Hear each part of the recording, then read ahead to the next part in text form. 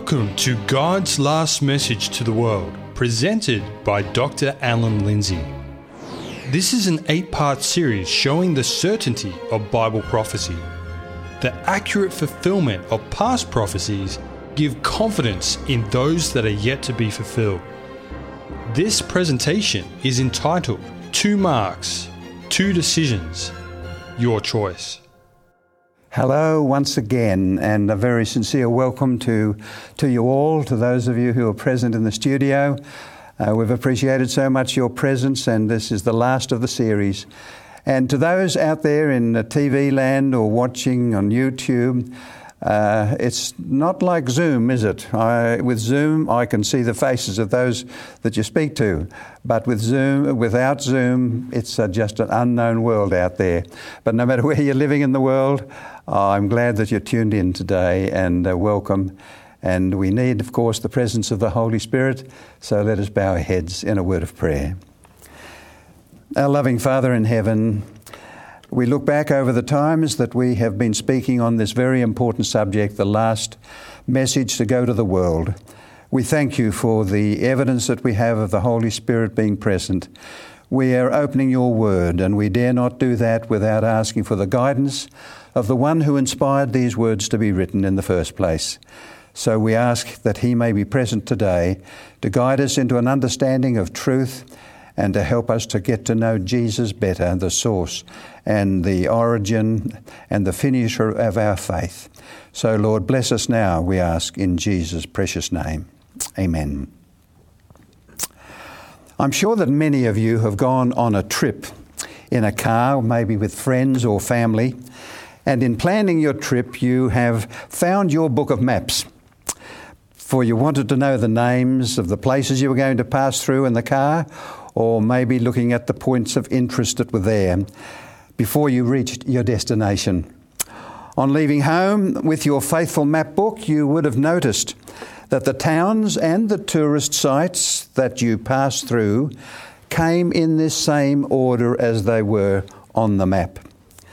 And I'm sure that would have given you confidence that you were on the right road and that you would reach your destination just as the map had shown you. During this series, we have been looking at a map. If you can go back to the first few presentations in this series, we laid out a chart, a map if you like, of events that prophecy indicated would happen, particularly focusing on the time of the end. And as you'll notice there on the chart, there was the time of the end, that crucial time that Daniel spoke about. The book of Daniel was to be opened, we noticed, in the time of the end. And how did we discover when the time of the end began? We looked at another chapter in the book of Daniel, chapter 7, which spoke about a prophetic time period of 1,260 years. When that period ended, and it extended from 538 to 1798, that was the beginning of the time of the end. And as we've noticed in that early series, when we started to lay out this map of prophecy, in the time of the end, a prophecy was to be fulfilled that was to be proclaimed and yet was sealed up until the time of the end. And that was that longest time prophecy in the Bible, the 2,300 days standing for 2,300 years. We discovered when we looked at that prophecy that it ended in the time of the end, just as the angel had predicted to Daniel in the year 1844. And then in 1844, the 3 angels' messages, the last warning message that God is ever going to send to this world, that began to be preached to the world, reaching to the glorious coming of Jesus at the end. Well, once we commenced in our journey in actual time, we saw from the map that the events and the places of interest that were foretold in Bible prophecy have all been passed through. We have noticed that prophecy pointed unerringly to the events that we have seen as presented on the map. Well, today we come to the last presentation in this series on the message that God is sending to the world. That message described in the Bible as the message given by 3 angels in Revelation 14 has been the focus of our study so far, living as all of us are today in what the Bible called, remember, the time of the end. In our last presentation, we began to look at the third angel's message, the last one of those angels, and the message it bore to the world. And so let us look in Revelation 14, verses 9 and 10, what it says. Then a third angel followed them, saying with a loud voice, "If anyone worships the beast and his image," look at the wording of this, "and receives his mark on his forehead or on his hand, he himself also shall drink of the wine of the wrath of God, which is poured out full strength into the cup of his indignation." As you look at those words, dear friends, here is a message that carries the most severe and terrible warning of any message in the whole of the Bible.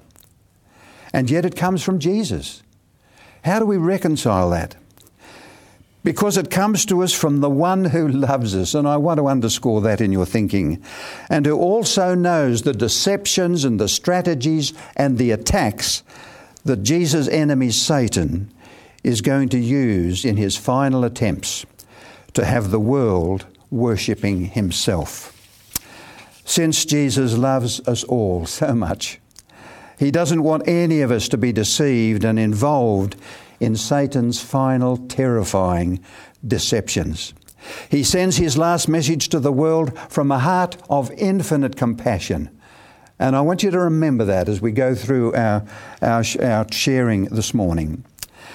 We've found that the Bible clearly identifies the beast as the symbol of the Church of Rome. A church that began so well.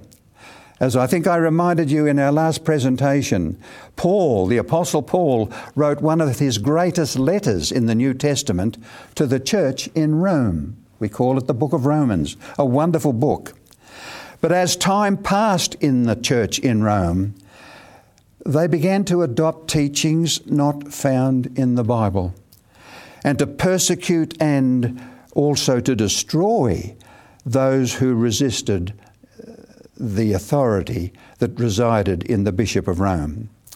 We're found too in Revelation 13 that a nation was to arise in the time of the end, identified in the Bible, as we noticed, as the United States of America, that will eventually, and this is prophesied, and it seems so unreasonable to us today, but it's been prophesied that this nation will finally force the world to worship this beast, and also to make an image that was to be also worshipped as well.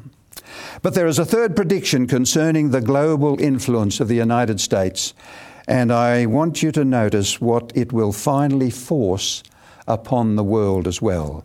And it's found in Revelation chapter 13 and verses 16 and 17. He causes all, now the he is referring to this second beast, the United States of America.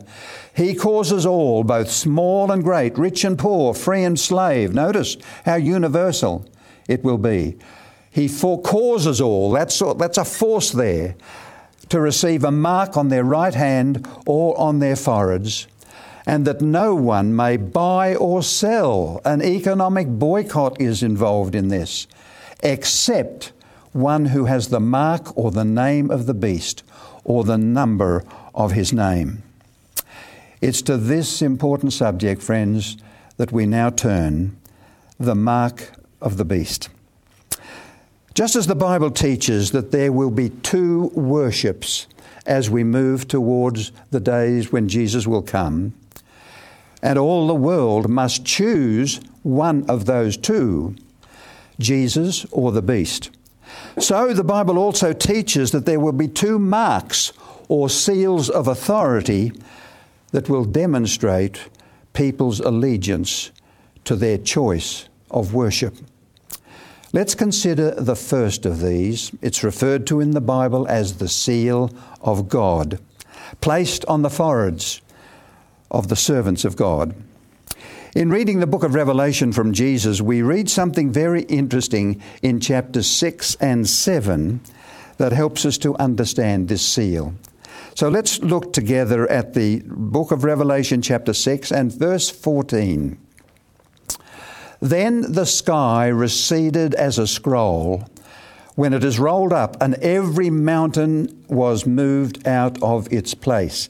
Now, these verses that we're going to read are describing the second coming of Christ and its effect upon the world, particularly upon those who are not ready to meet Jesus. And it goes on to say, and the kings of the earth, the great men, the rich men, the commanders, the mighty men, every slave and every free man, notice this, those who are not ready to meet Jesus, hid themselves in the caves and in the rocks and the mountains, and said to the mountains and rocks, fall on us and hide us from the face of him who sits on the throne and from the wrath of the Lamb. A terrible scene with those who have delayed or not wanted to give their lives over to Jesus and worship him. When the second coming comes, notice they're crying on the rocks and the mountains to fall on them, rather than face the one who is coming to earth, Jesus, in his wonderful return. Then we notice the next verse, which points to what they will ask. And notice the question.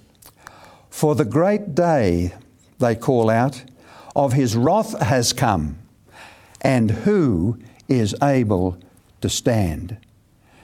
These people are not ready to meet Jesus. But as they think of what they're about to suffer, and the great day of his wrath has come, the question comes to their mind, who will be able to stand in that day? And the answer is given in the very next verse.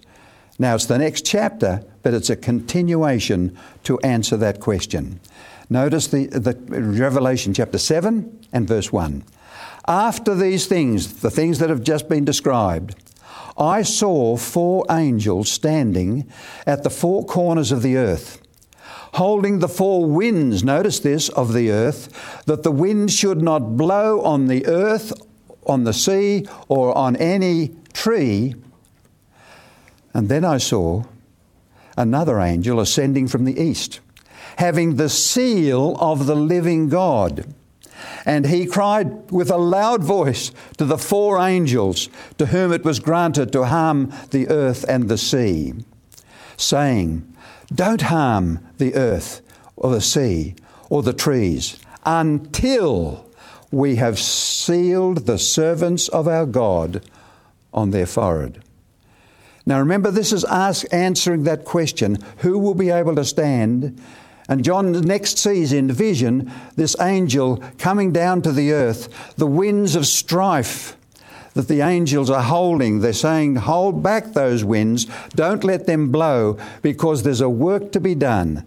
And that work is that there's a seal to be placed on the foreheads of God's people. A great message. Before Jesus comes, he will hold back the winds of strife in the world and send angels to seal his servants with the seal of God in their foreheads. What then is this seal? In Bible times, and it's still true today, I notice, that kings and those in authority always seal the laws with a seal to indicate the authority behind the law. In fact, in Isaiah chapter 8, verse 16, we read the Lord saying, bind up the testimony, seal the law among my disciples. To be authentic, all such seals, and I've looked at a few of them in my life, all such seals must have 3 components to be true seals to indicate the authority of the one giving this law. And what are those 3 things? First of all, they all must name the lawgiver for obvious reasons. Who's giving this law? The name of the lawgiver must be given in the seal. The title or the status. Is he entitled to pass laws? Is he just an ordinary common man, or is he the king who is passing this law? And then 2, the seal must contain the territory over which the lawgiver rules. Have a look at this seal. This seal, on the left, is the seal of the father of our present Queen in England, Queen Elizabeth II, King George VI. And while it may be a little bit difficult for you to see on that seal, he's got three things written on that seal to make it a seal of his authority. First of all, his name, George VI. His title, he's king. That entitles him to pass this law. And then the territory over Great Britain and the dominions is how they described his territory. Three things. Now notice on the right I've put a picture of the seal of Australia. When Parliament here in Australia passes laws, it goes across, the laws go across to the Governor-General, who puts the seal of authority on those laws. And notice what's on the seal of Australia. Elizabeth II, Queen of Australia. The same three essential items. The name, the title or the status, and then the territory over which the lawgiver rules.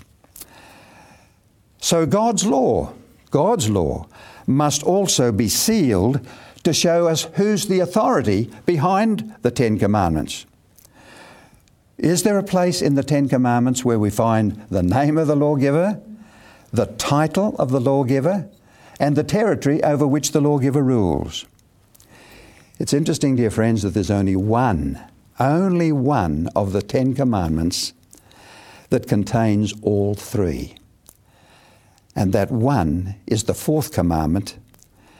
The fourth commandment is the only one that shows by whose authority the law is given. That is, the Creator of all. I want you to look at, therefore, the fourth commandment, and let's see if you can find the seal of God. Remember the Sabbath day to keep it holy. 6 days you shall labour and do all your work, but the seventh day is the Sabbath of the Lord your God. In it you shall do no work, for in 6 days the Lord, there's the name, made, that indicates we're hearing the words of the Creator, made the heavens and the earth, the sea, and all that is in them. And he rested on the seventh day. Therefore the Lord blessed the Sabbath day and hallowed it.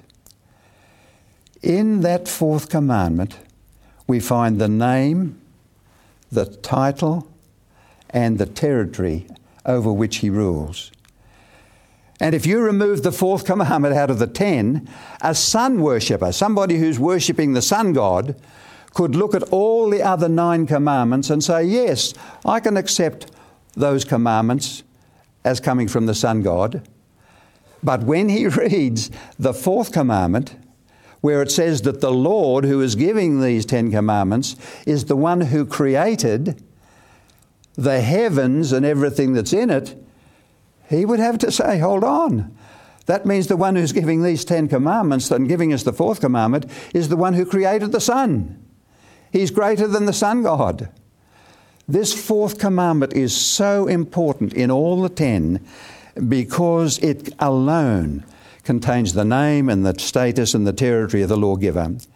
Remove the fourth commandment, my friends, from the 10, and we don't know who is giving this law and why he should be giving it and why we should obey it.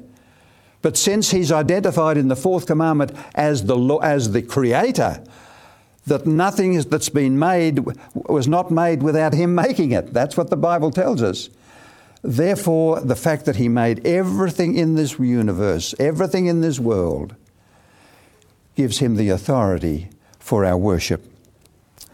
The Sabbath is referred to in the Old Testament as a sign or a seal. And it's interesting that those two words are used interchangeably in the Bible to mean the same thing. Have a look at the text in Ezekiel, chapter 20 and verse 12. Moreover, I also gave them my Sabbaths. The Lord is speaking here. Why did he give us the Sabbaths? To be a sign between them and me, that they might know that I am the Lord who sanctifies them. Here's a wonderful verse that gives us the reason as to why God, or one reason why God has given us the Sabbath.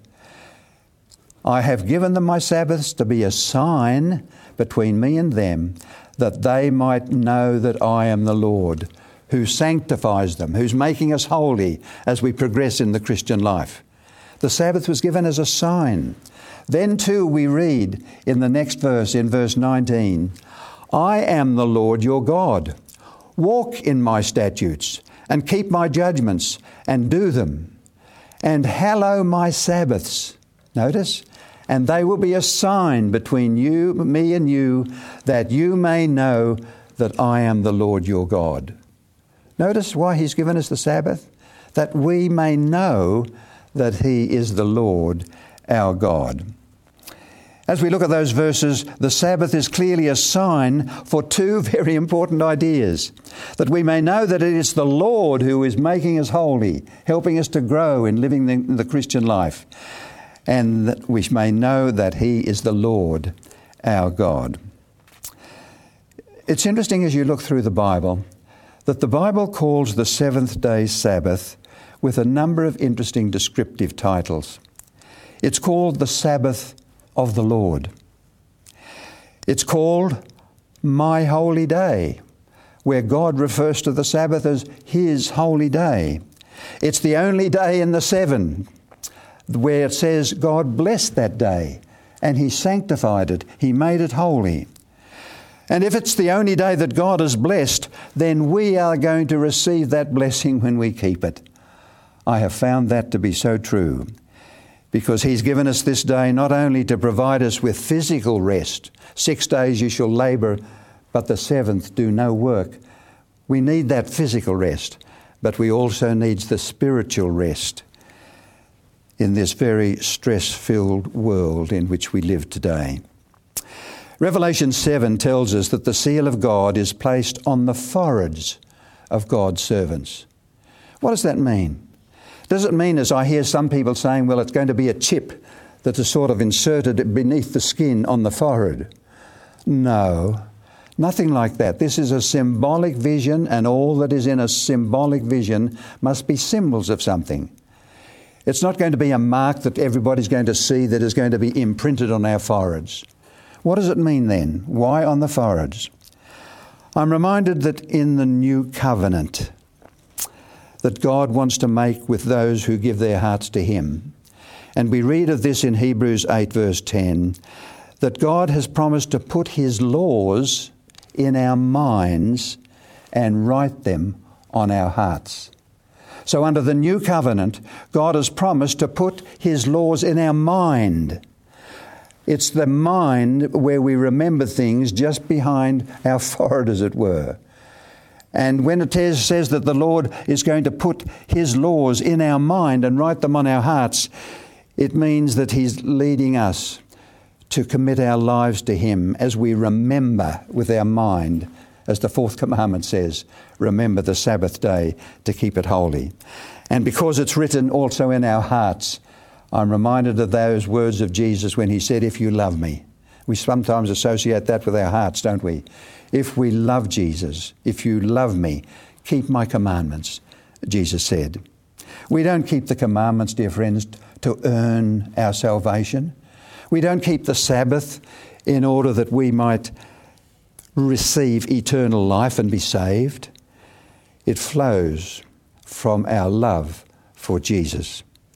And by keeping the seventh-day Sabbath and the fourth commandment, we acknowledge our acceptance of his authority, because the Sabbath was given as a memorial that he's created the world, and it's his creation of the world that gives him authority to give us the Ten Commandments. Since we've seen that God's enemy, Satan, has always wanted to be worshipped in the place of God, and we've talked about that in earlier presentations, Satan therefore must change that commandment that shows the reason why we should worship God if he wants us to worship himself rather than God. And because the Sabbath was given to give God his authority, Satan, who wants the authority for people to obey and worship him, must do something with that fourth commandment. This means that Satan must produce his own seal to represent his own authority. If he's to persuade the world eventually to worship the beast, as we've noticed in himself, he must supply a counterfeit mark and have it placed on the foreheads or in the hands of those who choose to worship the beast. I think it's important, friends, as I think about counterfeits, that we should remember this about a counterfeit. The closer it is to the original, the more likely we are to be deceived. If I owed you $10 and I met you one day and down the street and got a bit of paper out of my pocket and wrote on it, "This is the $10 that I owe you," and handed it to you, I would hope you would not be deceived.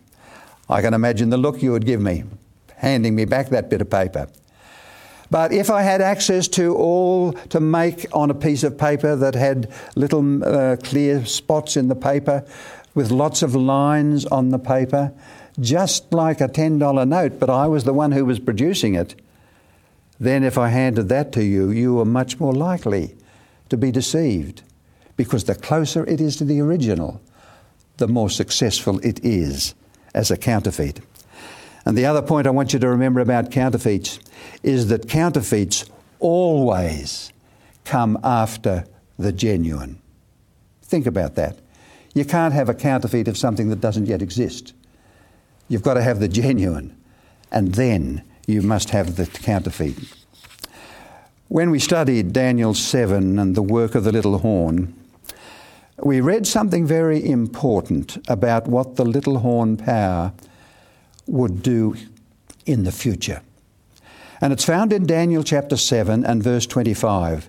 Now, if you look at Daniel 7 verse 25, in that same verse it talks about how this power would persecute God's people, make war upon them, persecute them for 1,260 years. It's in that same verse.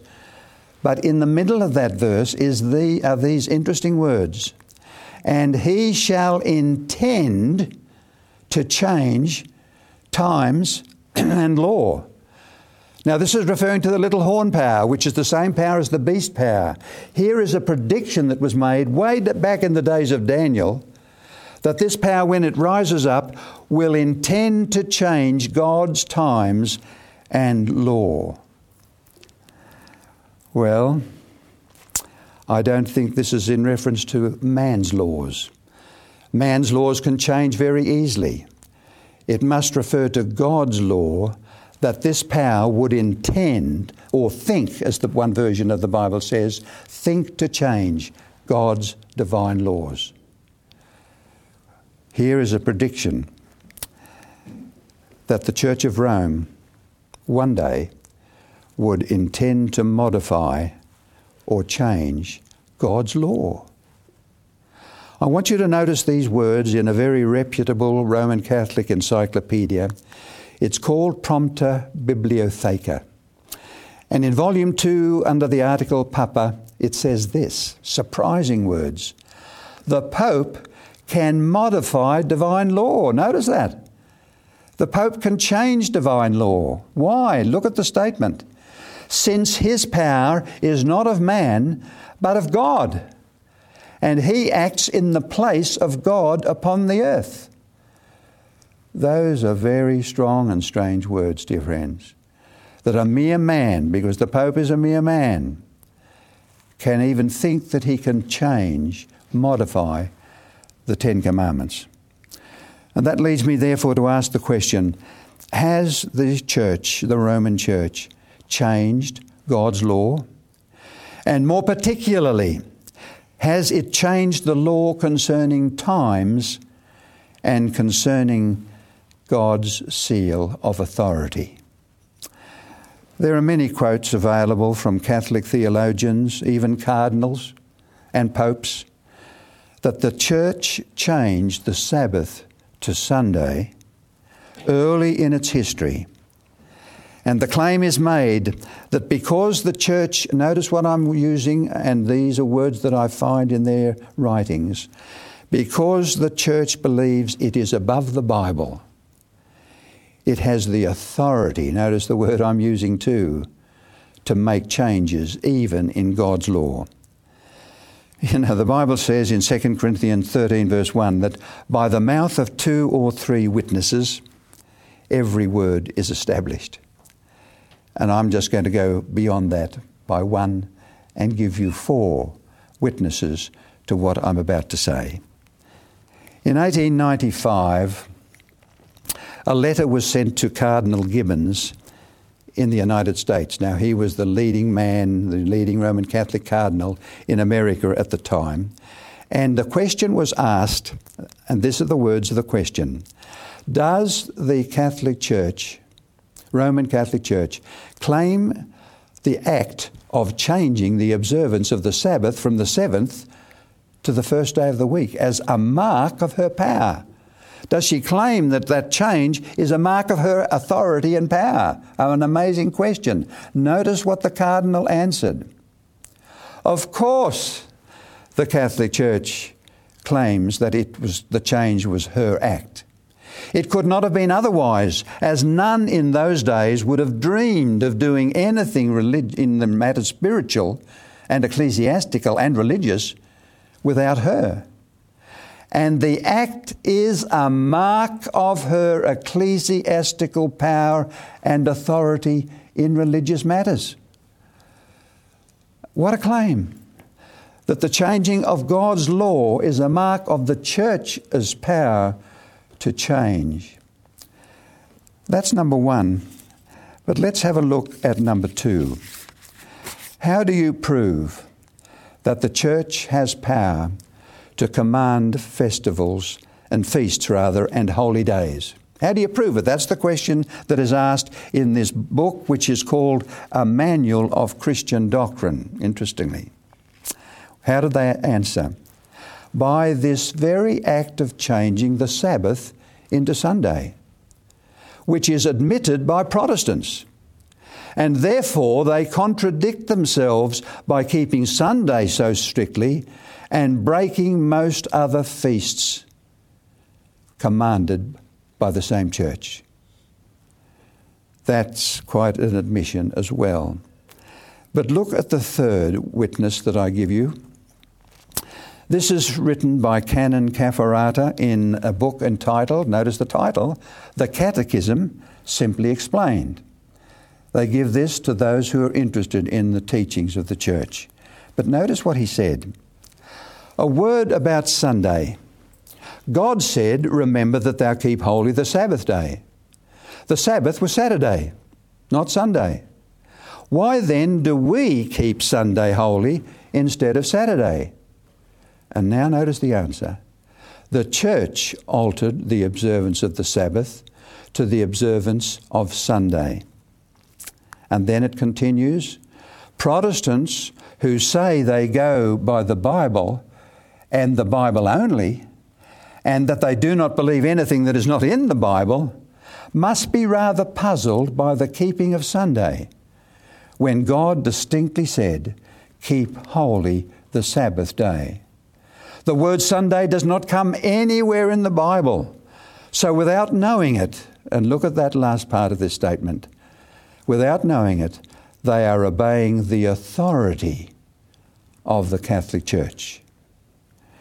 And my last witness is written by Father Enright, who at the time was president of Redemptorist College in Kansas City in Missouri, and he spoke these words in a lecture at Hartford on February the 18th, 1884, but these have never been rescinded. So what does he say? Prove to me from the Bible alone that I am bound to keep Sunday holy. There is no such law in the Bible. It is a law of the Holy Catholic Church alone. The Bible says, remember the Sabbath day to keep it holy. The Catholic Church says, no, by my divine power I abolish the Sabbath day and command you to keep holy the first day of the week. And lo, the entire civilized world bows down in reverent obedience to the command of the Holy Catholic Church. Dear friends, these are solemn words, I say again. And I want you to understand, as I've said several times in this series, because I don't want you to misunderstand me, God loves the church and loves people in the church and loves those who are living up to what they know to be true. But at the same time, God has seen what Satan will do, working through earthly agencies, to destroy the reason as to why God has the authority to speak his laws so well. It's clear that the Roman Church claims that the changing of the biblical Sabbath from Saturday to Sunday is the mark of her authority. She actually uses those words. Just as the Sabbath is the seal of God and is the sign of God's authority as the Creator. As we saw in our last presentation, the book of Revelation predicts that in the future, the United States will reach across the gulf and clasp the hand of the Roman power and force the world. Do you notice those words? Now, we mustn't look today at the problems that America is facing. Things are going to change in the future, and its global influence will influence the world by law to honour Sunday as the day of rest. And at that time, dear friends, some people will obey because they're convinced in their minds that they should pay homage and render obedience to Rome. And they receive the mark on their forehead. Remember what I said earlier? But there are millions in the world who are disinterested in religion, but they will comply with the law because of the requirements of the law, that you honour and rest on that day. They will comply not by religious conviction, but merely because they'll obey the law. And that's why the mark of the beast is given either in the forehead or in the hand. Did you notice that the seal of God is placed only in the forehead?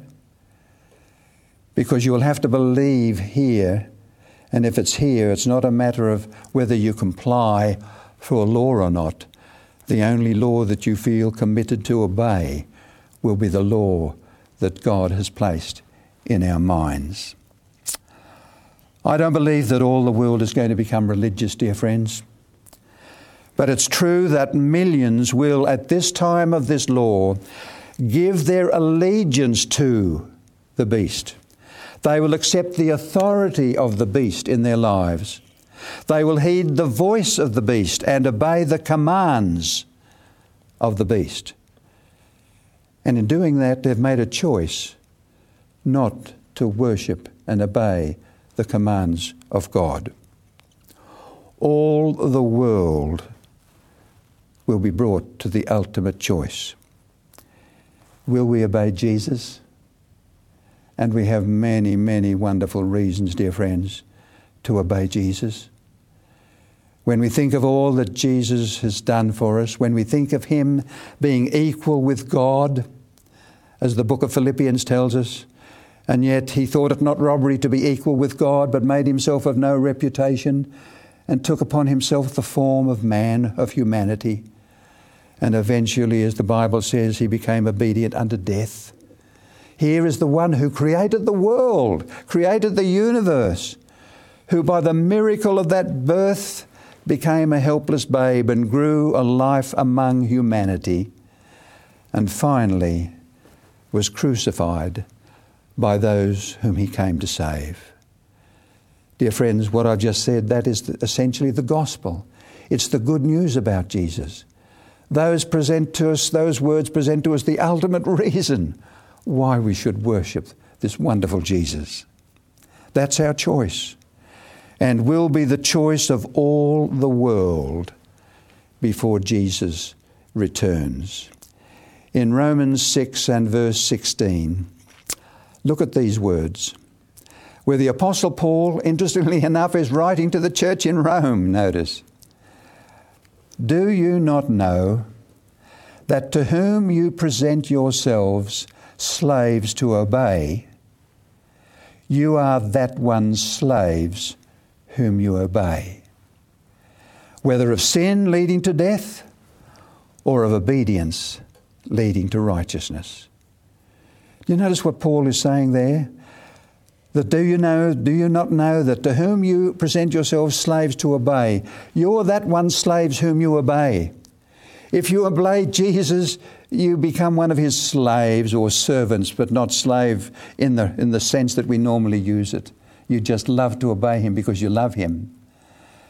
But if you choose to obey the commands of another organisation, in this case the beast, then you become slaves, servants of the beast.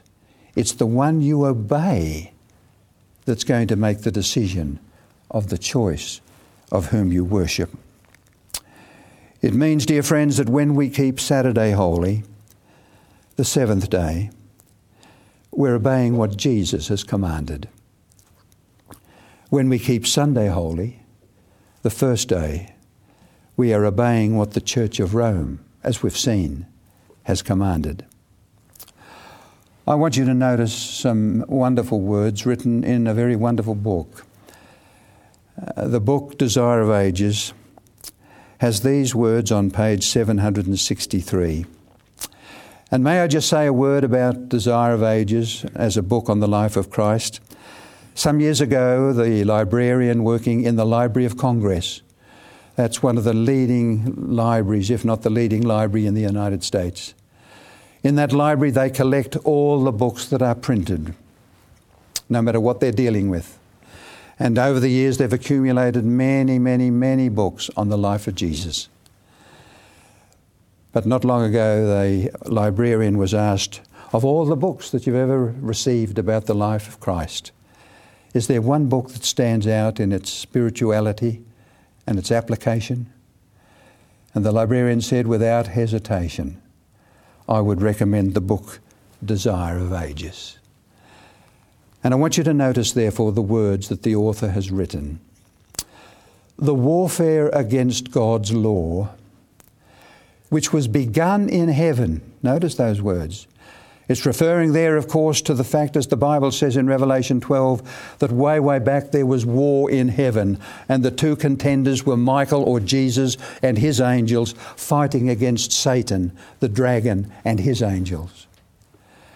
And the issue at that time was that the leading angel, Lucifer or Satan, said, we do not want to keep restricted by your laws. The law of God was one of the issues back in that war in heaven so long ago.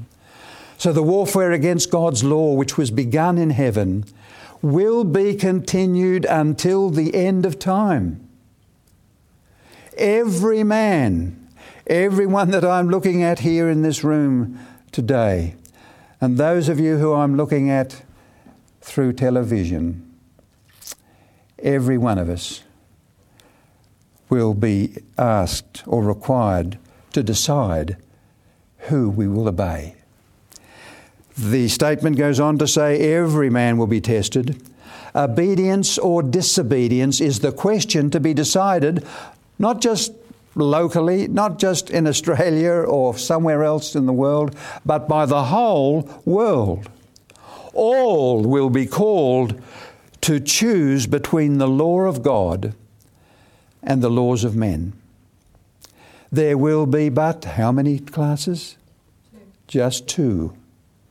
And all, again, will show whether they have chosen the side of loyalty or that of rebellion. It's a simple choice, but has very serious consequences. All. And that's one reason why the third angel's message was sent by a loving God.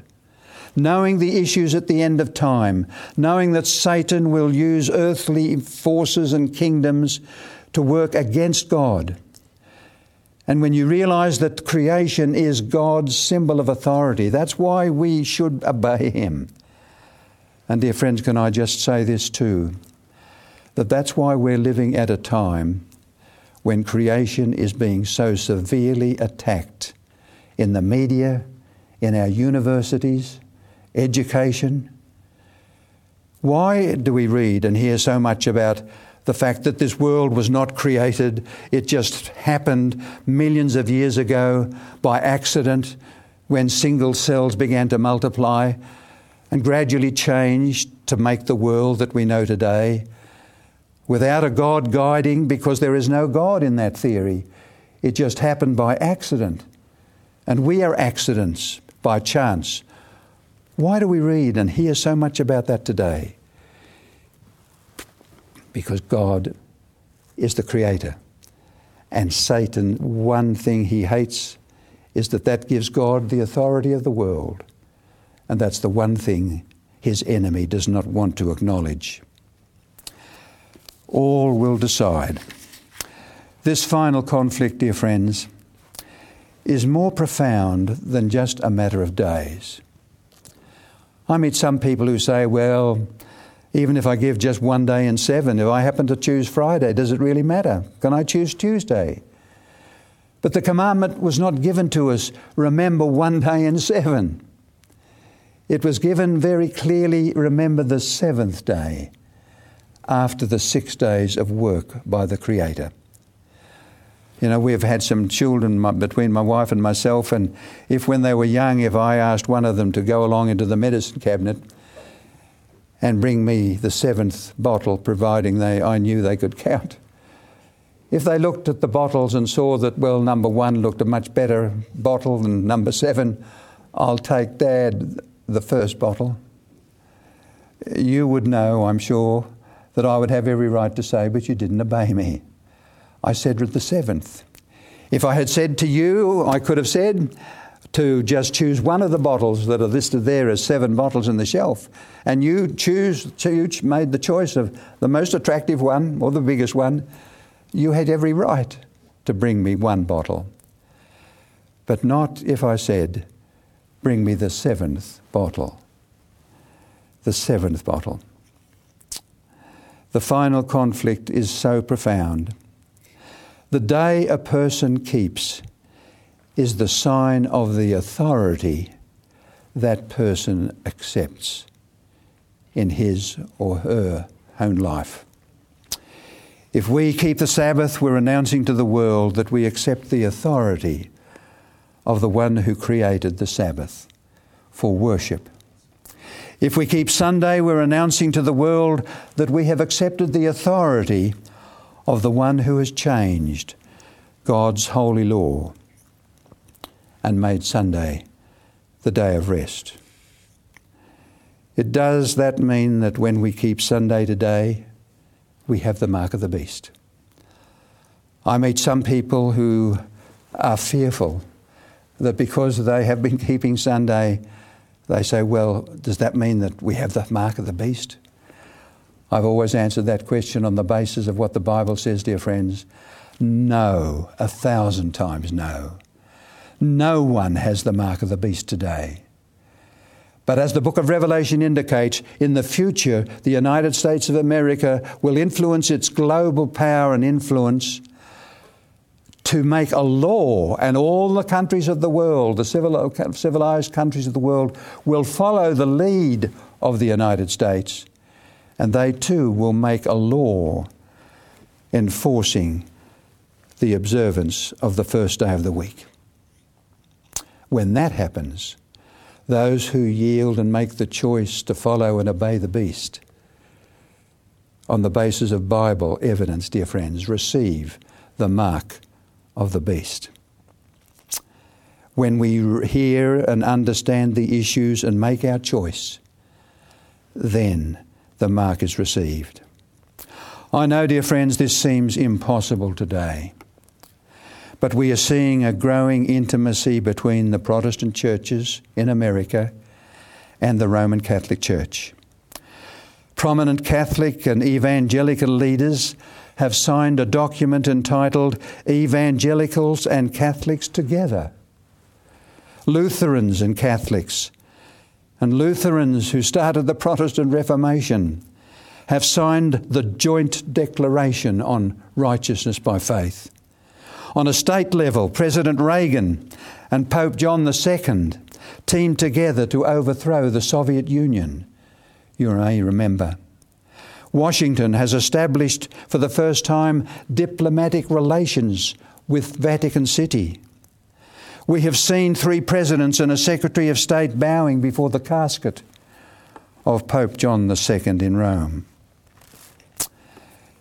Recent popes, and I'm thinking particularly of these 2 men, Pope John Paul II and the current Pope Francis, have been increasingly calling on the world to legislate the keeping of Sunday. Did you hear what I said? These 2 popes are calling in their official apostolic letters, calling upon the world to legislate, to make laws, keeping Sunday as a day of rest.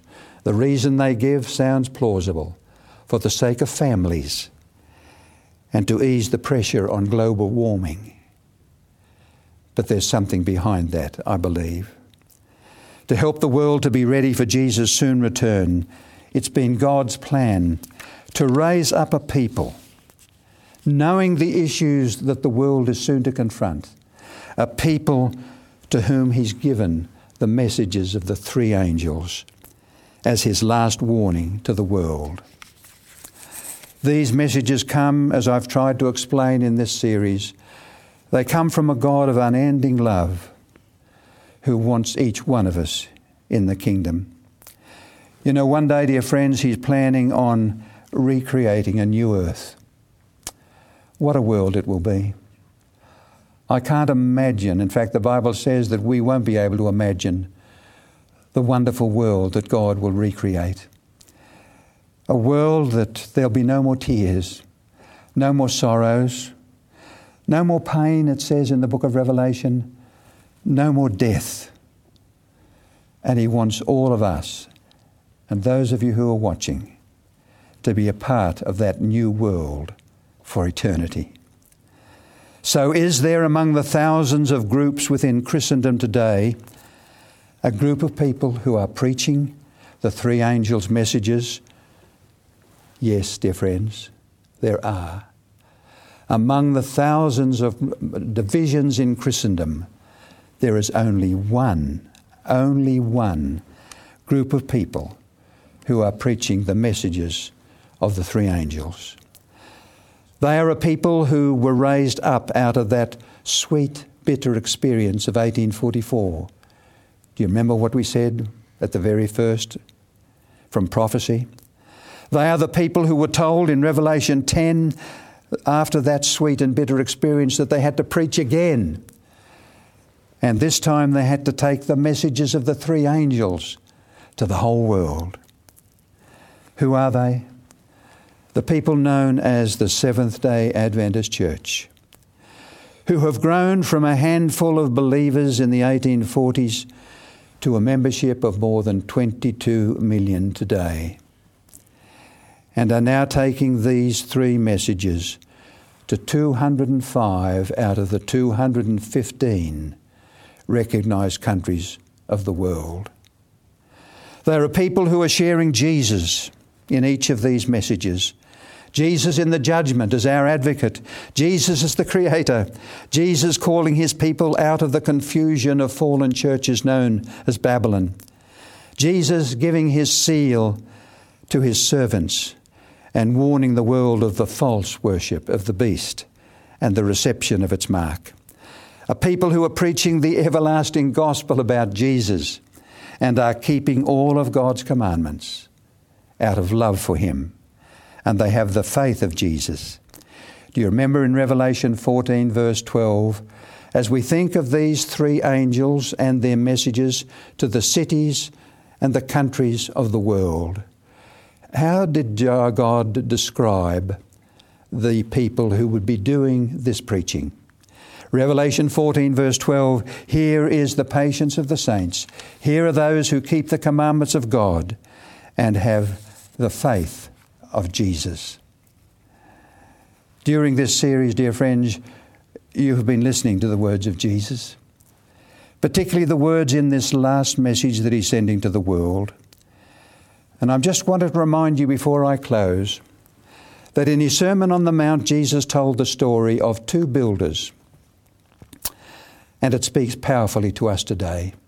When he said, therefore, whoever hears these sayings of mine and does them, I will liken him to a wise man that built his house on a rock. And the rain descended, and the floods came, and the winds blew and beat on that house, and it didn't fall, for it was founded on the rock. But everyone who hears these sayings of mine and doesn't do them will be like a foolish man who built his house on the sand. And the rain descended, and the floods came, and the winds blew and beat on that house, and it fell, and great was its fall. The only difference between these two, both heard the sayings of Jesus. Only one did them. I leave the question with you. Are you building your house? Are you building your life on the rock, or are you building it on sand? Because the day is soon to come when there'll be such a time of trouble in this world. You will need to be sure you're building on Jesus. Dear friends, to help you know more about what we've been sharing with you in this series, we'd like you to have the book, The Great Controversy, based on the Bible, and it traces God's hand in history and prophecy, and it focuses on the issues that we've been considering in this series. For information how to obtain a copy of this book, go to this website that you will see on the screen, glm.3abnaustralia.org.au, or call 3ABN in Australia on 02 4973 3456.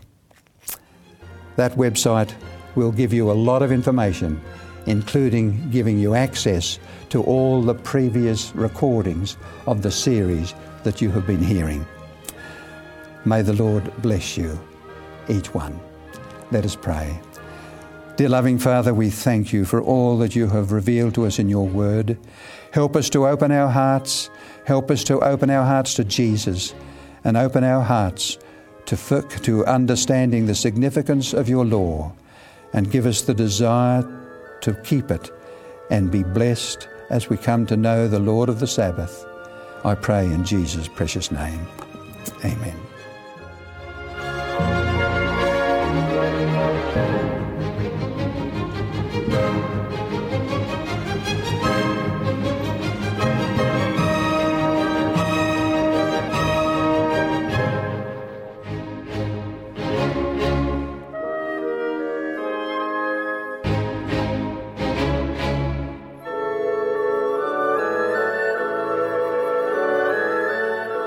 You've been listening to God's Last Message to the World, a production of 3ABN Australia Television, presented by Dr. Alan Lindsay. For more information, visit glm.3abnaustralia.org.au.